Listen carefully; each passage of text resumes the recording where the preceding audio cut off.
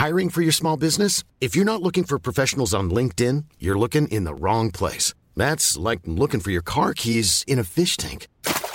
LinkedIn helps you hire professionals you can't find anywhere else, even those who aren't actively searching for a new job but might be open to the perfect role. In a given month, over 70% of LinkedIn users don't even visit other leading job sites. So start looking in the right place. With LinkedIn, you can hire professionals like a professional. Post your free job on linkedin.com/people today.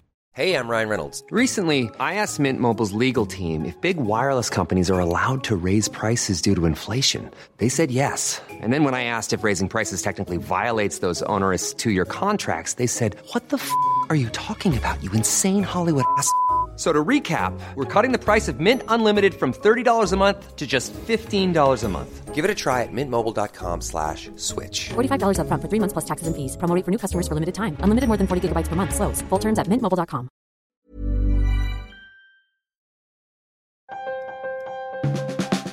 Welcome to the Trampoline Hall podcast. I am your host, Misha Globerman. Trampoline Hall, as you probably know by now, is a lecture series. It takes place usually in Toronto at a bar. People give lectures on all kinds of topics, but the one restriction is that they cannot speak on subjects on which they are professionally expert. After each lecture, we take questions from the audience. This is the Trampoline Hall podcast, which means it's like that, but it's a podcast. The way that works is our lecture selector extraordinaire, Kate Bars, goes through our vast lecture archives, and for every episode, she chooses one lecture for you to enjoy or not enjoy. It's really up to you. If you do like it, though, I will tell you this. You should come check out the show in Toronto, the live show. Get on our email list. You can find out about it if you live in Toronto. If you don't live in Toronto, why don't you live in Toronto? Look around where you live. It's really nice here. You might like it. Anyhow, and now here is the lecture for our current episode. The topic is urban strategies for howling into the void, and the lecturer is Sam Cotter.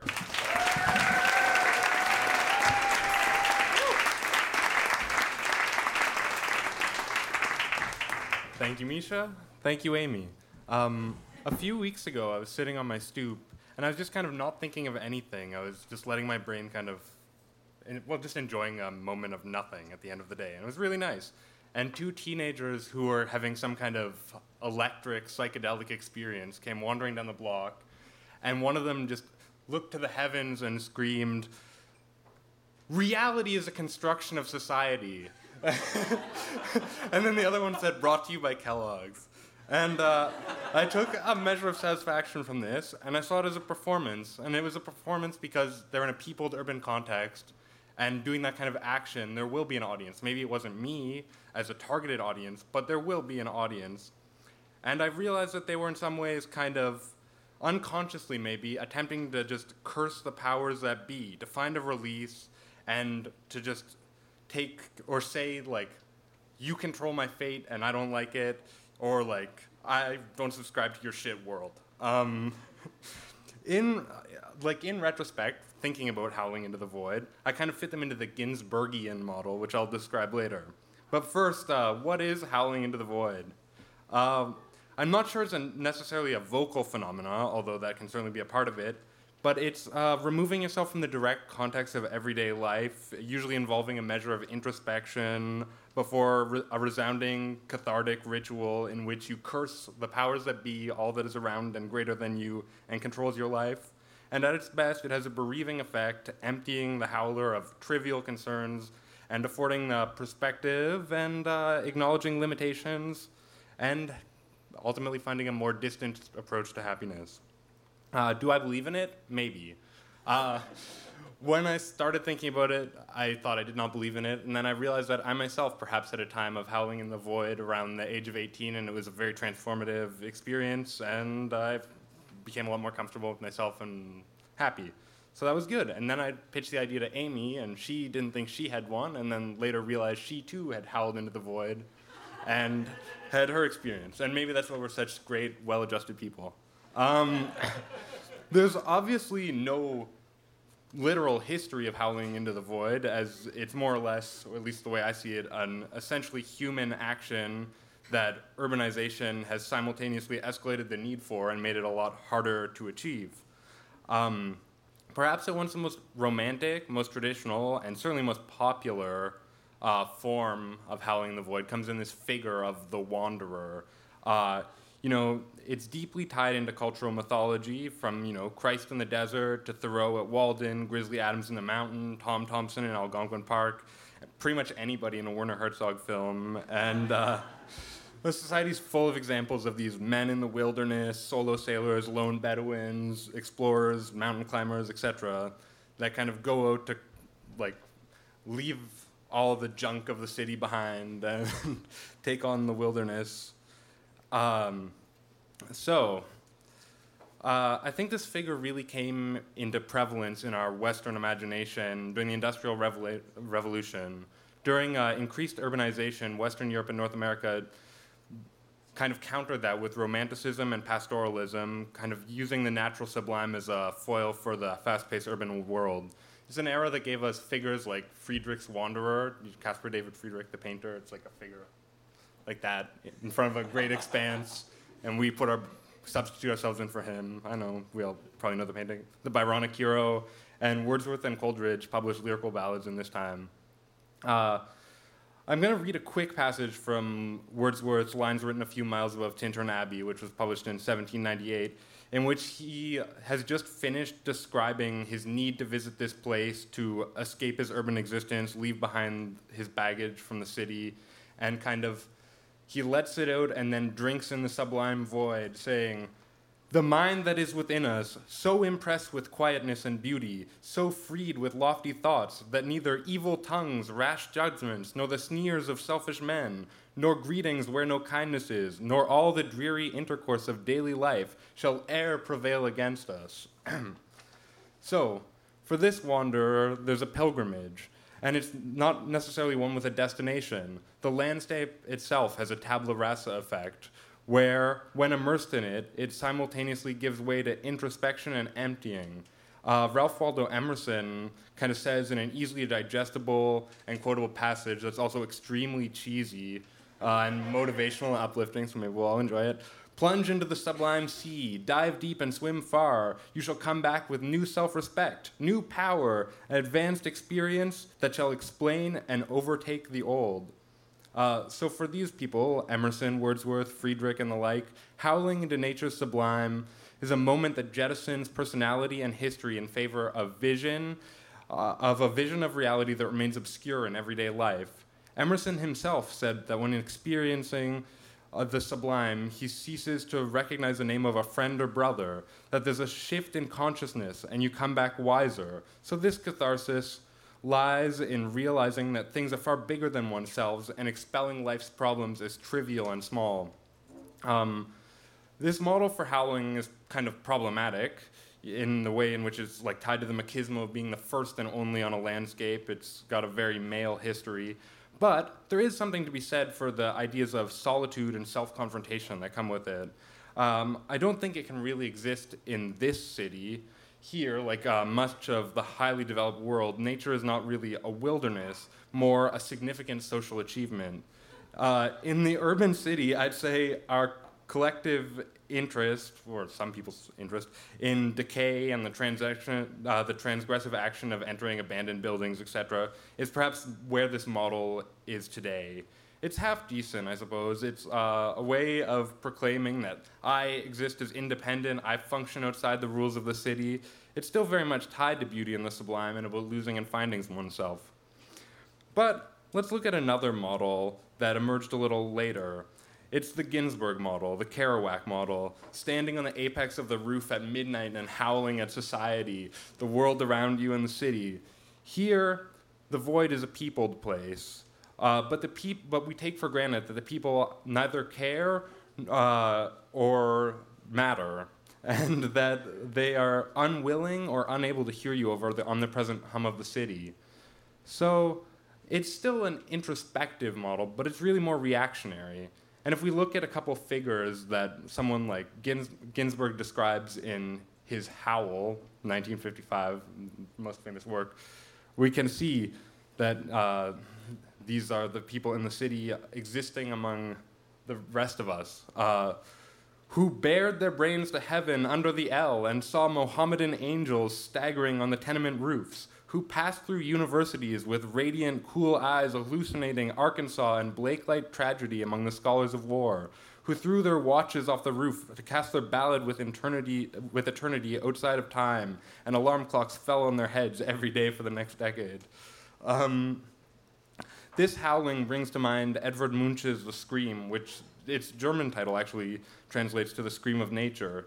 Here I read it that the world is screaming, and this figure is the only one listening, the Ginsberg figure. The Ginsbergian howler, then, feeling small and insignificant, screams back and howls in harmony with this cacophony. It's less cleansing than the other model, but it revels in its dirtiness. It's less bourgeois. It seems like a way of life, stop-and-go catharsis, and the isolation comes from the belief that everything is wrong and I'm the only one that can see it. I think this model, though, in our current time, has been co-opted in a rather problematic way. It's been co-opted by the internet age, in my view. A friend of mine refers to this kind of internet ranting in Ginsbergian prose as farting into the void, but I don't even think it's that. It's dissociative. We're filtering and summarizing the language in a mode that ultimately seeks approval when we write ludicrous blogs, Facebook rants, etc. It's specific and generally focused on minutiae of every day. Even on a larger scale, it's focused on the symptoms rather than the abstracts. We're putting a face to our feelings, where traditional howling is an exploration of the feelings themselves and letting them go.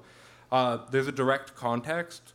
We're sharing it with a specific community that's a targeted attack, and we're either preaching to the converted or the unconvertible, usually. Finally, it's tied to the belief that it can make things better for me. Somehow, by complaining, I will feel better. But part of that is there's no release. In the real howling, not virtual howling, we send our feelings away and replace them with calm and emptiness.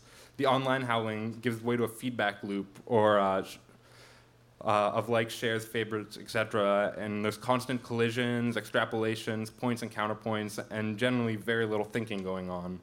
But the biggest problem is that I think it's yelling into the wrong void. Yes, it's yelling into a void, but it's not yelling into the void.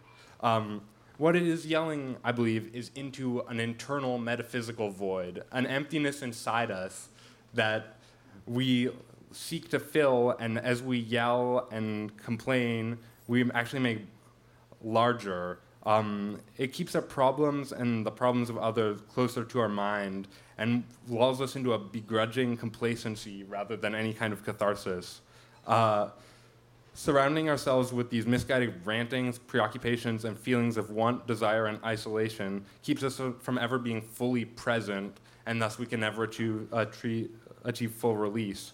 And now I'm going to borrow a quote and idea from Joan Didion to kind of explain this feeling, which is that what we do is we make the act of wanting a moral imperative to become part of the thin wine of hysteria sounding across the land.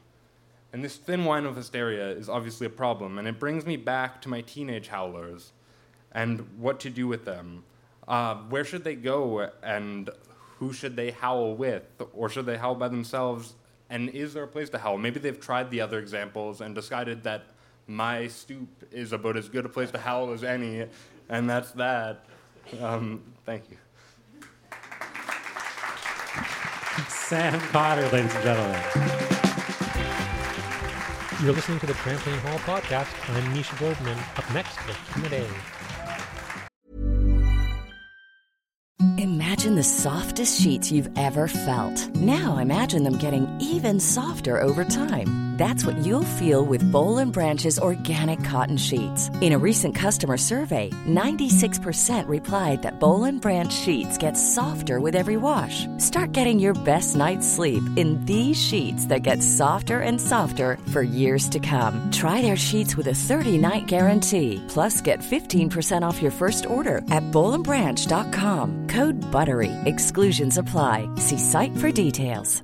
I'm Sandra, and I'm just the professional your small business was looking for. But you didn't hire me because you didn't use LinkedIn Jobs. LinkedIn has professionals you can't find anywhere else, including those who aren't actively looking for a new job, but might be open to the perfect role, like me.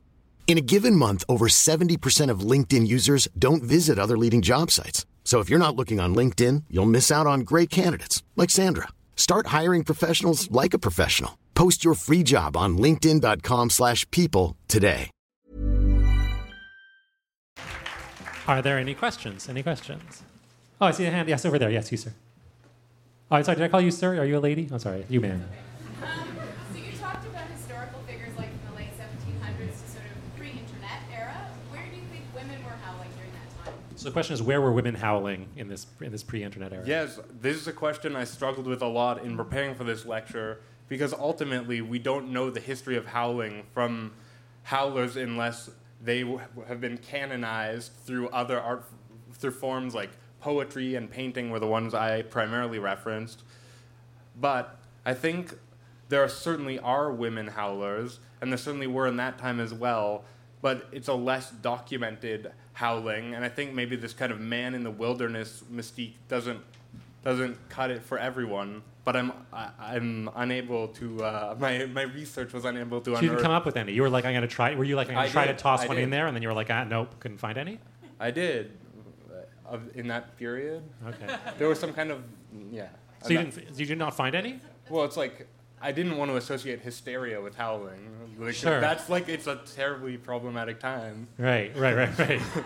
So it turns out it was a bad time for women for other reasons, not totally related to your thesis, but that affected it. So no, so we don't. Did you have anyone in mind who you thought, or do you have examples in your mind? Not specific, but I was thinking about the whole private-public sphere and about how, like, you said hysteria, but like women and women's mental health, there's a lot of howling on the inside, right? So I was just thinking about the public, private, often being seen as the male sphere. Right. I was just thinking about that. So there might have been more female howling in the private sphere. Does that? That is entirely possible. Right. I kind of had to. I still jumped around a lot. I felt like I had to keep it to some kind of abstract external void. Sure. No. It was howling into the void. It wasn't howling into the home. It could have been an internal sphere or an external one, but I just feel like it's lots of research. Yeah, for sure. You can only look so much. Yes, you sir. Yes. That was brilliant. That was amazing. Just to start off with that. So it seemed like you compared Thoreau and people like Ginsberg, who had their written word and had their coffee shops, to everyone on the internet. And what I'm wondering is that a fair comparison? So the question, to recap, that he said that the talk was brilliant, but then wanted to know if it was fair to compare like these great individuals to everybody on the internet. Is that the? Well, I don't necessarily read the people I was comparing so much as the ideas they were discussing. Like, I don't think the life of Ginsberg or the life of Thoreau is what I was really talking about. It's the romanticized ideal they project.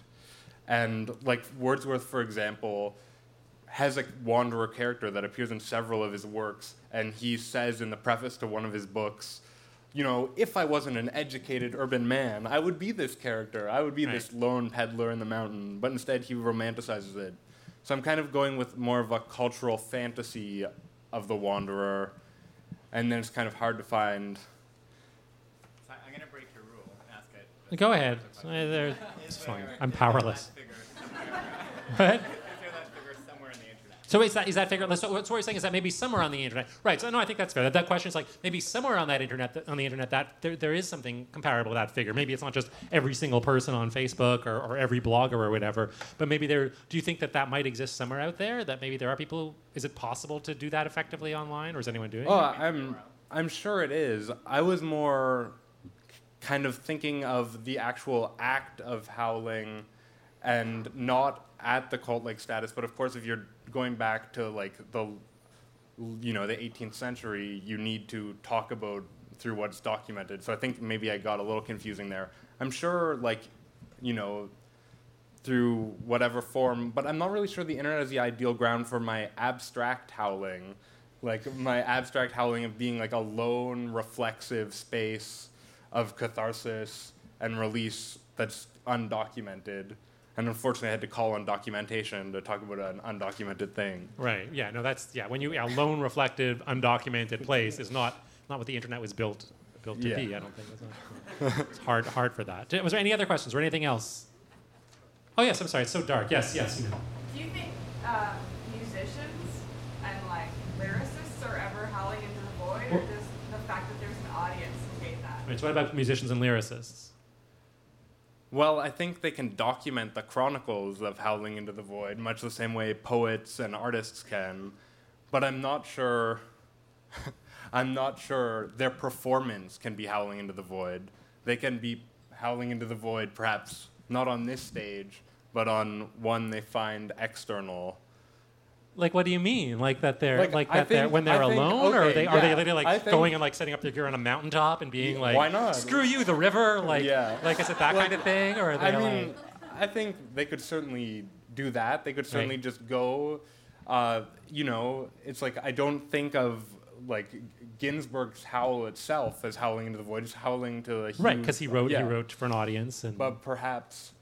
So what's the part that maybe I'm not understanding it as well as I thought I did? So what's the part that's the howling into the void? When you talk about like Ginsberg or Coleridge or Emerson and it's like they're all writing for an audience, but there's something that you're doing, but that's not the howling into the void. No, that's the howling in the void. Wordsworth and Coleridge is that archetypal man going into the mountain and screaming into nature. Right. What I think the Ginsbergian model is in the city, being on like the top of your roof, howling into the city on the deaf ears of the masses, as opposed to by yourself in the wilderness. I see. So the thing that they describe. So when the old romantics, just not what they're doing is not howling. They're writing, but what they're describing is this howling into the void. This person who goes into nature and just screams out into the mountains or whatever. And then what Ginsberg, not what he is, but what he describes, is someone doing the same thing from the rooftops. Yeah. To this sort city, of unlistening masses, urban void or whatever. Yeah. So it's not at that. Okay, I see.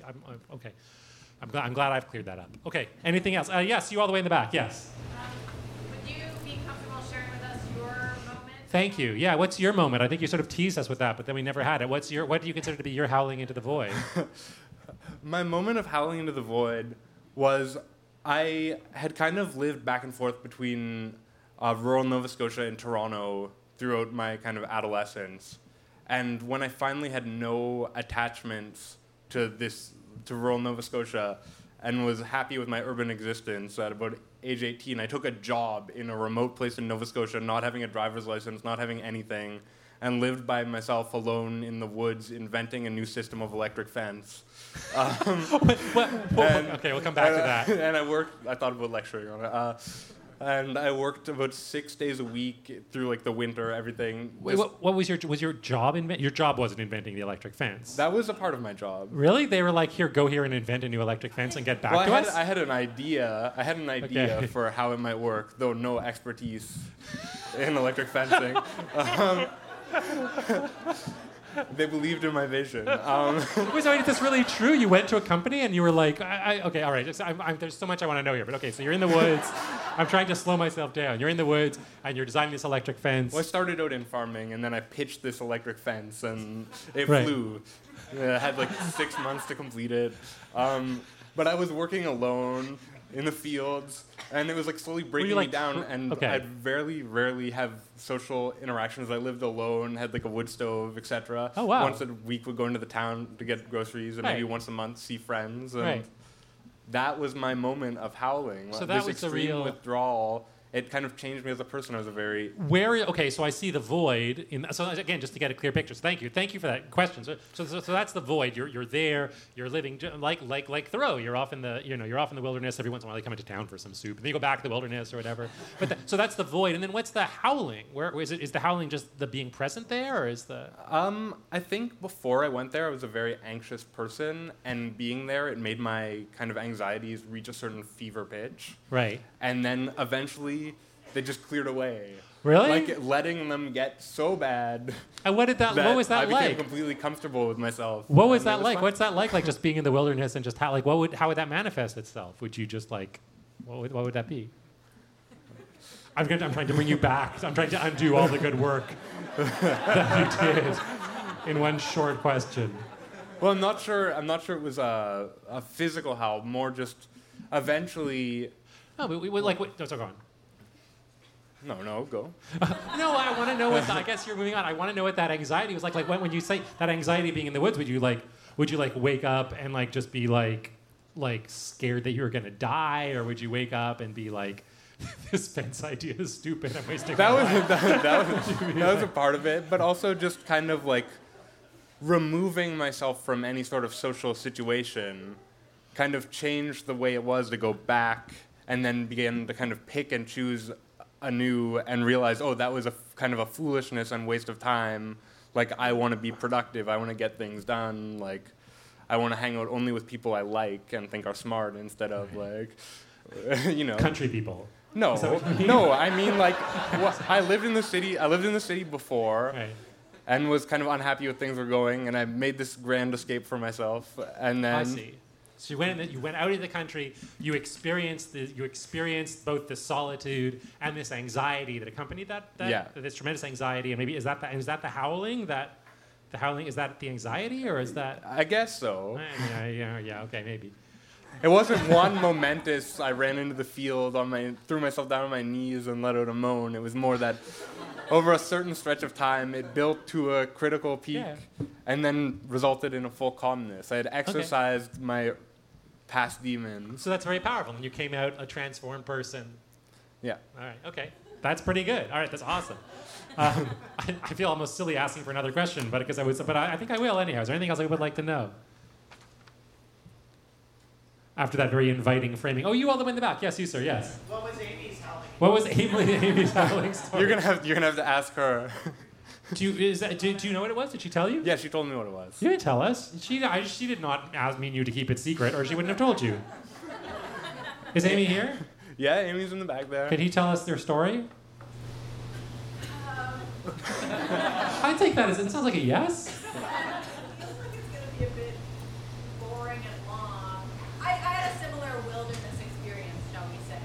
So you also went into the wilderness? Yeah.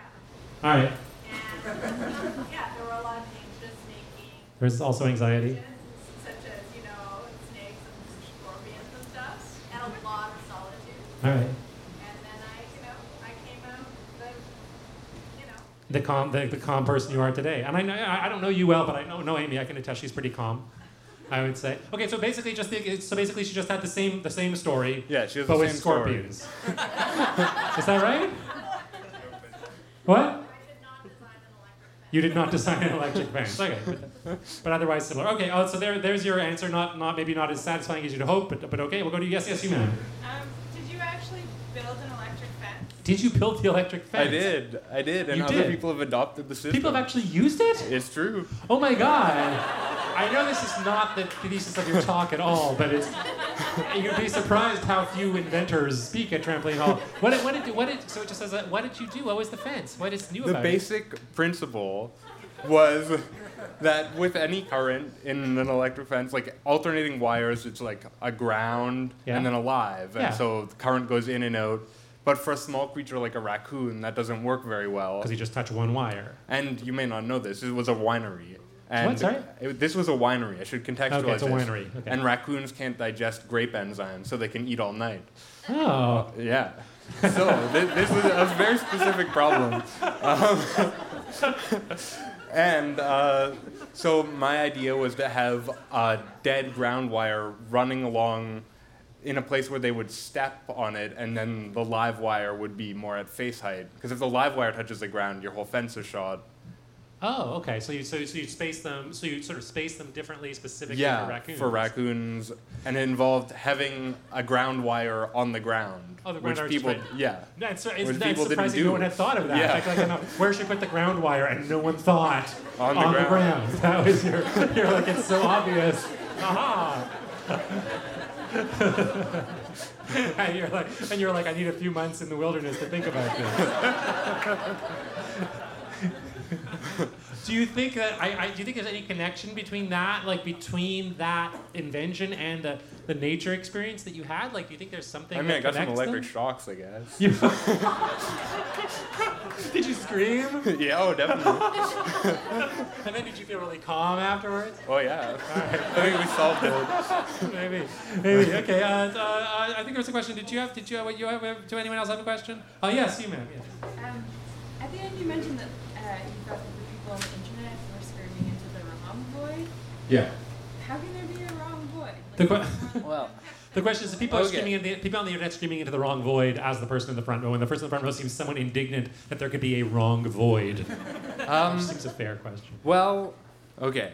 I'm going to say that in traditional notions of screaming in the void, it's an exercise of making things from inside of you leave you. But I believe that in the internet screaming, or whatever you want to call it, you're not really screaming into an external void, though it may seem that way. You're screaming into an internal void of wanting and emptiness inside yourself. And the more you scream, the bigger it gets, and the more people respond to it, and it circles around you, and instead of leaving, it inflates. Does that answer your question? Yes, it does.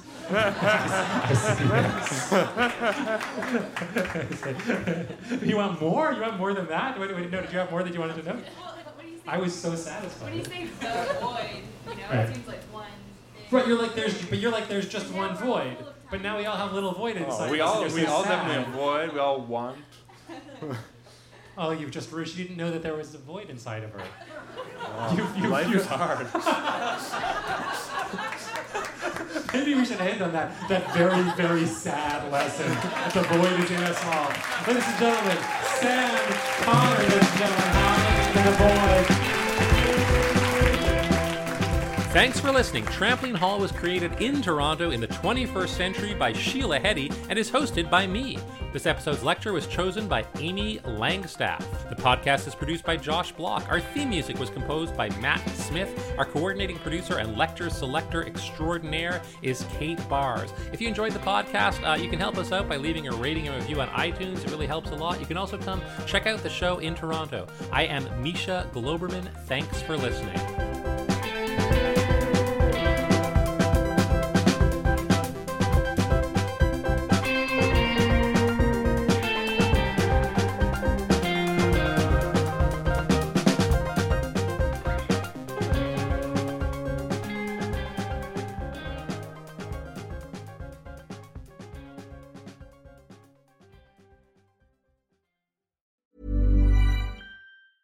Even when we're on a budget, we still deserve nice things.